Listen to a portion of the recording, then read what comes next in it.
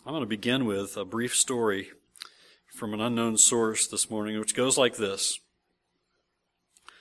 Long ago, there ruled in Persia a wise and a good king. He loved his people. He wanted to know how they lived. He wanted to know about their hardships. Often, he dressed in the clothes of a working man or a beggar and went to the homes of the poor. No one whom he visited thought that he was their ruler. One time he visited a very poor man who lived in a cellar. He ate the coarse food the poor man ate. He spoke cheerful, kind words to him, and then he left. Later he visited the poor man again and disclosed his identity by saying, "I am your king." The king thought the man would surely ask for some gift or favor, but he didn't.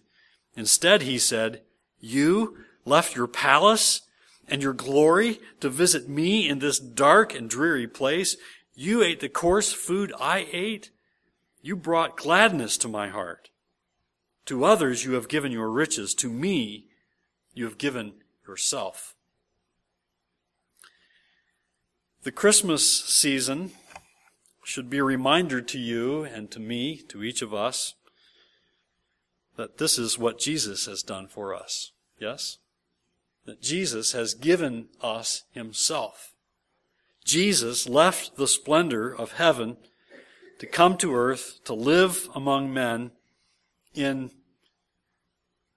if we were there to observe them, would have said, these were extremely humble circumstances. We know they are from the Scriptures, but if we had been able to be there, we'd realize those were very humble circumstances. And Jesus gave us something far greater than material wealth, something far greater than material riches. He gave us himself. And he died on the cross for our sins. He lived on this earth in very humble conditions, very humble circumstances. Not only did he come in humble circumstances, but he lived that way. And he certainly can identify with our earthly struggles because he knows what it's like to live on this earth in human flesh. Think of it. God living on earth, putting on human flesh, living among us. How truly amazing that is. And it's amazing to think that he would come as a servant and give his life for us, but that is exactly what he did. Today I want you to turn with me to the second chapter of Luke, where we're going to take a closer look at the circumstances surrounding our Savior's birth. I want you to look with me at Luke chapter 2 and verses 1 through 7. And as this Christmas season comes to a close, let's remember to open this wonderful gift that God has given us, this wonderful gift of love through Christ that God has given us. And let's keep opening it every day of our lives. And let's keep being surprised and amazed by this wonderful gift of love through Christ that God has given us. And with this scripture text before us, let's seek to use this text to help us to be reminded afresh that we might never get used to this wonderful gift that God has given us through Jesus Christ, where it says in Luke chapter 2, in the first 7 verses, "In those days a decree went out from Caesar Augustus that all the world should be registered." This was the first registration when Quirinius was governor of Syria. And all went to be registered, each to his own town. And Joseph also went up from Galilee, from the town of Nazareth to Judea, to the city of David, which is called Bethlehem, because he was of the house and lineage of David, to be registered with Mary, his betrothed, who was with child. And while they were there, the time came for her to give birth. And she gave birth to her firstborn son and wrapped him in swaddling cloths and laid him in a manger because there was no place for them in the inn. Now in those first 4 verses, those opening 4 verses of our text this morning, those place us right in the middle of a very chaotic time in history. There had been a decree that had been issued, an imperial edict had been issued. The decree had gone out. All the known world living under Rome's governance was to be registered in their own towns for the purpose of taxation. And since everyone had to return to his hometown to register for the census, this put Joseph and his betrothed, Mary, on the road from Nazareth to the little town called Bethlehem. Joseph also belonged to the house and line of David, so he had to go to Bethlehem to be registered. Now, it may not seem like an important point in passing, but it really is a significant thing that a carpenter from Nazareth finds himself in Bethlehem with his betrothed wife who was with child. In fact, we hear this from the Old Testament passage of Micah 5:2, where it says, "But you, O Bethlehem, Ephrathah, who are too little to be among the clans of Judah, from you shall come forth for me one who is to be ruler in Israel, whose coming forth is from of old, from ancient days." Now that is a prophecy which speaks of the Messiah. It is a prophecy which speaks of Jesus Christ. Now, we know that David was also a ruler over Israel from the town of Bethlehem, but Micah 5:2 isn't speaking about David because this prophecy was written several hundred years after David lived. Also, there's this phrase in the text that says, "whose coming forth is from of old, from ancient days." That indicates that this ruler would be someone from the far distant past who would be in the future ruling over Israel. And in fact, the wording here points to eternity. It talks about a time that's eternal. And commentators suggest that there is strong evidence in this verse that suggests that Micah was expecting a supernatural figure. And of course, we know as God's Son, Jesus is an eternal being. He has no beginning, no end. So the Lord Jesus Christ easily fulfills that prophecy as one who was from of old, from ancient days, and who will be ruler over Israel. Now today we rejoice in the fact that part of that prophecy of Micah has already been fulfilled, right? We rejoice in the fact that Jesus came out of Bethlehem, just as Micah said he would. But part of that prophecy is still in the future, isn't it? We read that passage and we think, but part of that prophecy isn't fulfilled yet. He has yet to rule over Israel. You see, the first time Jesus came, he came as a baby. He came to earth, and he didn't come to rule. He came to redeem. He came to be a sacrifice. He came to be a Savior. There is going to be a day when he comes to rule over Israel. And he will come again and establish his earthly kingdom, and he will reign over the earth. In fact, that is one reason that so many missed his coming the first time. They were expecting an earthly king. They were expecting someone to come and rule and reign. Of course, Jesus, in his first coming to earth, came as a servant. And we know, as we read the accounts in the New Testament, and we're reminded again and again in God's Word that Jesus came to be a sacrifice for our sins. And though many were expecting a king, what they got instead was a servant. Jesus, in his first coming to earth, came as a servant to die a cruel death on the cross so that he might redeem man from his sinful condition. He didn't come the first time to rule. He didn't come the first time to reign. He came then to be a sacrifice. And that should overwhelm us with joy. That God saw fit to send his Son, not the first time to rule, but the first time to be a sacrifice. A sacrifice for our sins. But again, the prophet Micah foretold of one who would one day rule over Israel, who would become over Israel a ruler from Bethlehem. And here in Luke 2, we have a young couple from the town of Nazareth on the way to Bethlehem, and Mary is expecting a baby, but not any baby. This is a very special baby. Both of them know this. Both of them have been told this is a very special baby. This, in fact, is the Son of God. This is the one who has been promised. This is the Messiah the people of Israel have been expecting. prophecies have been given foretelling his birth.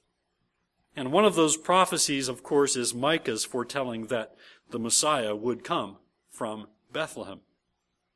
And now we learn, you look at verses 5 and 6, Joseph had taken Mary with him, but it was the 9th month of her pregnancy. Not really a convenient time for her to travel, I don't think. Ladies, right? Not a convenient time to travel if you're in the 9th month of your pregnancy, but while they were in Bethlehem, the time came for this very special baby to be born. Verse 6 says it this way, and while they were there, the time came for her to give birth. Now, we all know that babies seem to have their own timetable, yes? Even after they're born, sometimes they have their own timetable. Now, you think about the timing of a baby coming, and it doesn't always come at the most convenient time. Some of our children, of course, came in the wee hours of the morning, not exactly on the timeline that I was hoping for, like at 8 or 9 o'clock in the morning, give us time to get up and go. That wasn't exactly my preference, but then babies have a way of coming when they're good and ready, right? Not even bothering to check in to see if it's going to fit into your schedule. But, again, this baby is different. Think of it. Yes, Joseph and Mary are far from home. They're in Bethlehem. There's no room for them in the inn. But the baby comes at the time that was appropriate, the time that God appointed, in fact. The time came for her to give birth. The baby, Jesus, was born at just the right time. At just the time God had appointed. God had planned to send his Son at the very moment in history that he intended to send that baby, and the baby came when God intended for that baby to come. When we go and look at Galatians 4:4, we find this passage which reminds us of this, but when the fullness of time had come, God sent forth his Son, born of a woman, born under the law. Remember at Christmas time the sovereignty of God, will you? Be reminded at Christmas time that God is in control. You look at these various events and you might think, what in the world is going on? How in the world could all this happen? It could happen because God ordained it to happen. Because God scheduled it. God made it happen. When the fullness of time had come, says Galatians 4:4, God sent his Son. And we say, praise God. In other words, God sent Jesus at the very moment in time that he intended. Don't ever forget that. As Christmas fades in the rearview mirror of 2014, remember that God is in control. Remember that God sent his Son at the very moment in history he intended for his Son to come. God sent Jesus at the very moment in time that he intended, and that appointed time had come. The circumstances were right for Jesus to come to earth as a baby, and God orchestrated those events in history so that the conditions were right for sending his Son. But note how God did this. You might think, well, if God's doing this, there's some incredible group of believing people who believe in God and honor God who are going to help God make this happen. Of course, you know the story. And that's not how it worked. How did God move a couple from Nazareth who were expecting his Son to this small town of Bethlehem to fulfill prophecy? Incredibly, God used a Roman census. Just think of it. God used a worldly ruler and a worldly system to accomplish his own good purposes. Remember that in the day in which you live, that God is bigger than any world ruler. Any world ruler on the scene now and any world ruler to come. God is in control. And God is not beyond or below or above using those world rulers and those pagan systems for his good purposes. You see, the Romans were taxing the people, and to help in their collection of taxes, they instituted this census to bring together the people into their hometowns, their communities, to register all of these citizens. But God was using that Roman census to send this humble couple, Mary and Joseph, from Nazareth to the town of Bethlehem. And while they were there, the text tells us the time came. The time came for Mary to give birth to the child. Now, Caesar Augustus had actually issued this decree that this entire Roman world ought to be taxed. This whole world system that was under the rule of the Romans should be registered so that they might collect taxes from them. Caesar Augustus, we would have looked at him and said, and we even look at the text and we think he's a pretty powerful guy.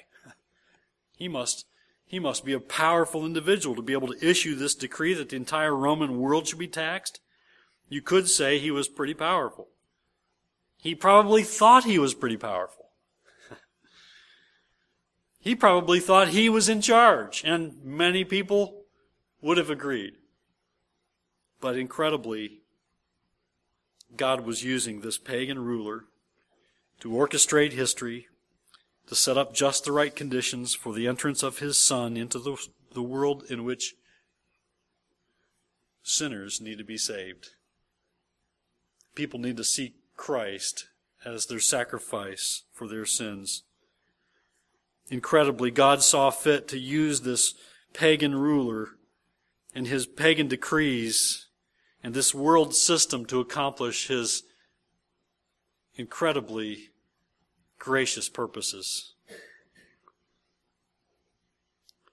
Mary and Joseph would find themselves in Bethlehem at the right time for the baby to be born in the city where it was prophesied he would be born. Clearly, the hand of God is in this. Believers ought to see this and say, clearly, the hand of God is in this. Clearly, the hand of God is at work. And those who pay attention can see the hand of God working throughout history. And those who pay attention can see the hand of God at work in their own lives. Amen? Think back to the Old Testament and to Moses. If you need an example from the Bible, and we often do, and that's why God puts them in the Bible, because we need these examples. Think back to an Old Testament example. Think of Moses. And think of how God orchestrated the events in his life to prepare him to one day lead his people out of Egypt. How about another Old Testament example? Think of Joseph. There was Joseph who went through some terrible grief in his life, yes, even at the hands of his own brothers.